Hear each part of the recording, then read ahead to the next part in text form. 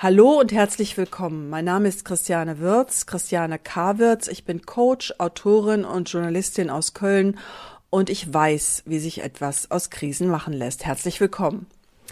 Und heute, weil offenbar die Spezialpodcasts gar nicht so schlecht ankommen und nicht nur mein manchmal schweres Herz erleichtern, sondern Klarheit bringen, geht es darum, warum ich hier eigentlich darauf bestehe, nicht mehr nur Christiane Wirz zu heißen, wie viele Monate und wie lange Zeit, sondern Christiane K. Wirz.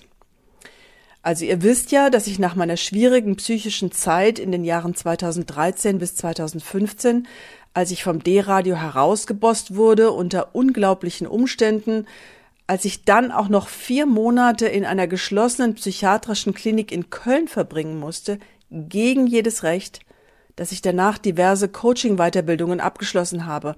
Und eine der Weiterbildungen war eine bei den Cabellarians of Canada in Vancouver. Das war eine der Ausbildungen, die online möglich war in der Covid-Zeit. Die Cabellarians sind der Auffassung, dass Harmonie im Leben dadurch entsteht, dass Menschen sich an bestimmten Zyklen orientieren, die etwas mit ihrem Namen und ihrem Geburtsdatum zu tun haben. Das Geburtsdatum bestimmt in Kombination mit dem Namen in gewisser Hinsicht das, was ein Mensch in seinem Leben erreichen sollte und auch möchte. Ein Name, der zu einem Menschen nicht passt, kann diesem Menschen bei der Erreichung seines Lebenszieles im Wege stehen. Okay, die Cabellarians haben mir geraten, meinen Namen zu ändern. Da das in Deutschland ja gar nicht einfach ist, haben sie mir geraten, mal damit anzufangen, ein K als mittleren Namen einzufügen. K steht für Kaf, das ist Kraft, also das bedeutet Kraft auf Hebräisch. Das war aber nicht der einzige Grund.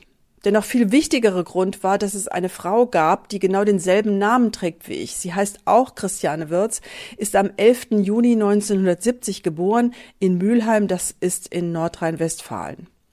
Ich bin auch in Nordrhein-Westfalen geboren, allerdings 4 Jahre früher, am 5. Juli 1966. Christiane Wirz ist blond, ich bin mittlerweile ein bisschen grau, aber immer noch blond und Christiane Wirz ist mehr oder weniger genauso groß wie ich. Christiane Wirz hat ein paar Jahre später als ich ein Volontariat bei einer Zeitung begonnen. Sie ist einige Jahre später als ich plötzlich in Israel aufgetaucht. Ich war in Israel zum ersten Mal bereits 1988. Sie war etwa 20 Jahre später da und hat ein Buch geschrieben. Ich bin auf sie aufmerksam geworden, weil Freunde und Kollegen aus Berlin mich gefragt haben, ob ich jetzt auch wieder für Zeitungen arbeite. Und zwar zu einer Zeit, als ich im Studio Trier für den SWR gearbeitet habe als Hörfunkjournalistin. Die andere Christiane Wirz fing plötzlich an, über jüdische Themen zu berichten. Das war eigentlich bislang meine Domäne immer gewesen. Wie gesagt, ich war 1988 zum ersten Mal in Israel, habe dann dort studiert, war im Zweiten Golfkrieg mit einer Delegation des Bundestages dort und habe konstant über Themen berichtet wie Drittes Reich, Israelis in Deutschland, Antisemitismus, Opfergruppen der NS-Zeit und vieles mehr.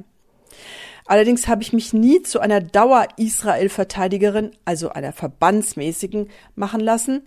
Auf der Seite Israels war ich trotzdem immer, sondern ich habe mich einfach auch mit anderen interessanten Dingen beschäftigt.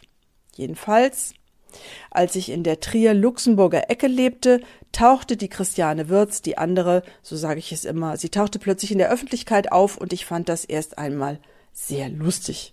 Schließlich war sie Juristin, ich hatte Jura im Nebenfach studiert, was ein Zufall aber auch. Wir trafen uns, als ich 2007 oder 2008 eine Reise mit der Landeszentrale für politische Bildung Rheinland-Pfalz gemacht habe. Da habe ich übrigens auch ein paar Beiträge für SWR 2 erstellt, also Hörfunkbeiträge. Ich traf diese Frau am Strand in Tel Aviv. Sie schien ganz lustig und schickte mir das Manuskript eines Buches an meine E-Mail-Adresse, als ich noch in Trier gewohnt habe, also das Manuskript für Ein Jahr in Tel Aviv. Ich wusste nicht genau, warum sie mir das geschickt hat. Ich habe dann ein paar Anmerkungen dazu gemacht, das fand die aber gar nicht gut. Jedenfalls wollte ich den SWR verlassen, weil dort eine fiese MeToo-Geschichte mein ganzes Leben erstickt hat. Ich habe mich Ende der 2000er beworben, weil in Köln ein ganz neues Hörfunkprojekt gestartet werden sollte. D-Radio Wissen. Ich wurde schließlich akzeptiert, ich habe mich vom SWR, wo ich fest angestellt war, beurlauben lassen und ziemlich zu meinem Erstaunen finde ich im Schwesterprogramm, also dem blauen Deutschlandfunk, diese Christiane Wirz wieder. plötzlich fest angestellt, so aus dem Stand in verantwortliche Leitungsposten hineingehievt. Das hat mich schon gewundert. Ich meine, ich kenne die Öffentlich-Rechtlichen. Üblicherweise ist das ein mühsames sich nach oben arbeiten. Und wieso machte diese Tante überhaupt jetzt plötzlich Radio? Okay, es fing an, ein bisschen seltsam zu werden, aber ich habe immer noch nicht Lunte gerochen. Ich bin sogar von Christiane Würz, der anderen, nach Köln-Rodenkirchen zu ihrem Geburtstag 2010 eingeladen worden, also zu ihrem 40. Geburtstag. Und zwar auf ein Schiff, das Schiff hieß Alte Liebe. Da traf ich eine gute Bekannte von ihr, Rechtsanwältin, mit der freundete ich mich ein wenig an. Christiane Würz, die andere, schien immer ein wenig zu vornehm, um sich mit so etwas wie mir zu unterhalten. Ähnlich merkwürdig gestaltete sich dann unser Verhältnis als Kolleginnen im Deutschlandfunk bzw. bei D-Radio Wissen, das sich heute Deutschlandradio Nova nennt. Ich treffe dort im Deutschlandfunk noch ein paar alte Bekannte aus dem SWR allerdings. Etwa den ehemaligen Landessenderdirektor des SWR in Stuttgart, Willi Steul, der dann Intendant war des Deutschlandradios, des Deutschlandfunks, und die ehemalige Berliner Korrespondentin bzw. Leiterin des SWR-Korrespondentenbüros in Berlin, Birgit Wenzin. Sie ist jetzt Chefredakteurin beim Deutschlandradio. Und war es eben damals auch. Ich denke mir nichts Böses, freue mich sogar, dass ich jemanden kenne in Köln, mache meine Arbeit, super, bin mutig, setze mich für meine Kollegen ein, arbeite wie eine Wilde und werde 2013 aus dem Deutschlandradio herausgebost. Okay, ich mache mir keine Illusionen. Nicht jeder hat mich gemocht und auch die Chefetage von D-Radio Wissen fand mich viel zu selbstbewusst und zu kompetent. Trotzdem glaube ich, ich wäre schon irgendwie klar und durchgekommen. Hätte Christiane Würz, die andere, die sich heute bei Wikipedia Christiane Anna Maria Würz nennt, hätte die Dame nicht irgendeine top-politische Verbindung ausspielen können. Denn zur gleichen Zeit, in der ich herausgebost wurde, wurde Christiane Würz, die andere, plötzlich zweite Sprecherin der Bundesregierung unter Angela Merkel. Während ich zur Polizei gerannt bin in Köln, obwohl ich vorher in meinem Leben nie Anzeigen gegen irgendjemand aufgegeben habe, dann zur Staatsanwaltschaft, wurde sie plötzlich Justizstaatssekretärin. Nun muss man wissen, dass Christiane Anna Maria Würz auf einem roten Ticket lief. Ich war mal bei der SPD in Mainz Mitglied, aber als ich das Ausmaß der Verfilzung dort mitbekommen habe, habe ich den Laden wieder verlassen. Tja, so geht es ja nicht, fahnenflüchtig werden. Wer im Filz nicht mitmacht, der wird gnadenlos abgestraft und sei es mit einer Trulla, die plötzlich aus der Versenkung auftaucht, zunächst alles kopiert, was man macht und einen dann zu übertrumpfen und auszuschalten versucht. Das klingt jetzt wieder sehr spooky. Ja, böse Verschwörungstheorie.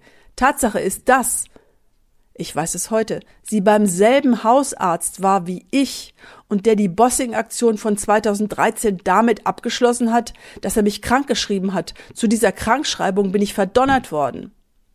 Im Nachhinein, also heute, 2022, will mich dieser Hausarzt, der überhaupt gar keine Ahnung von psychischen oder psychiatrischen Phänomenen hat, mich tatsächlich wieder als psychotisch hinstellen.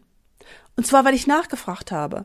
Weil ich Unterlagen haben wollte, weil ich nachgefragt habe, wie es eigentlich sein kann, dass ich im D-Radio Hausverbot bekomme und dass behauptet wird, ich sei krank, obwohl mich kein Arzt gesehen hat. Dass mich dann sozusagen der Buddy-Doc krankgeschrieben hat, 2013, der die andere Christiane Würz, was ich damals nicht wusste, auch behandelt hatte, was auch immer das sein soll. Nichts. Ich betone nichts, was 2015 gegen mich vorgebracht wurde an angeblichen Gründen, die berechtigen, mich zwangsweise in eine Psychiatrie zu verfrachten, konnte aufrechterhalten werden. Weder war ich gewalttätig, noch hatte ich 300.000 Euro Schulden, noch bestand Gefahr, dass ich mich umbringen würde, noch bestand Gefahr auf Chronifizierung. Ganz einfach, weil ich überhaupt nicht krank war im Sinne von Schizophren. Mir ging es nicht gut, weil ich einigen Leuten auf die Füße getreten habe. Ich war super sauer wegen der D-Radio-Aktion und außerdem habe ich festgestellt, dass bei meiner Eigentumswohnung in der Kartäusergasse in Köln, dass da Korruption im Spiel war. Leider bin ich damals, weil ich mich in Köln nicht auskannte, einem Rechtsanwalt namens Werres in die Hände gefallen. Und ratet mal, was für ein Zufall. Ich wurde dann 2015 finanziell betreut von einer Frau, die Werres hieß.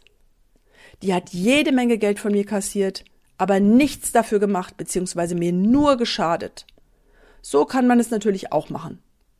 Beziehungsweise so kann man es eben nicht machen. Da kann man jeden Dreijährigen fragen, was er glaubt, was da eigentlich dahinter gesteckt hat. Eine miese Politintrige. Und wenn der Dreijährige dieses Wort noch nicht kennt, fragt ihn einfach mal unbefangen nach seiner Meinung. Er wird den Kopf schütteln. Ich merke, ich bin journalistisch doch noch nicht ganz am Ende, von daher könnt ihr bald mit der nächsten Folge rechnen. Und da erzähle ich euch noch ein paar schöne, interessante andere Details aus dem Nähkästchen dieser bundesrepublikanischen Korruptionspampe. In diesem Sinne, haltet eure Augen auf, lasst euch nichts gefallen und schaut dieser Murks-Regierung ganz doll auf die Finger. Ich dachte, schlimmer als Merkel geht es nicht. Vielleicht liegt es in unserer Hand, diese neue Regierung mal auf den Boden zurückzuholen.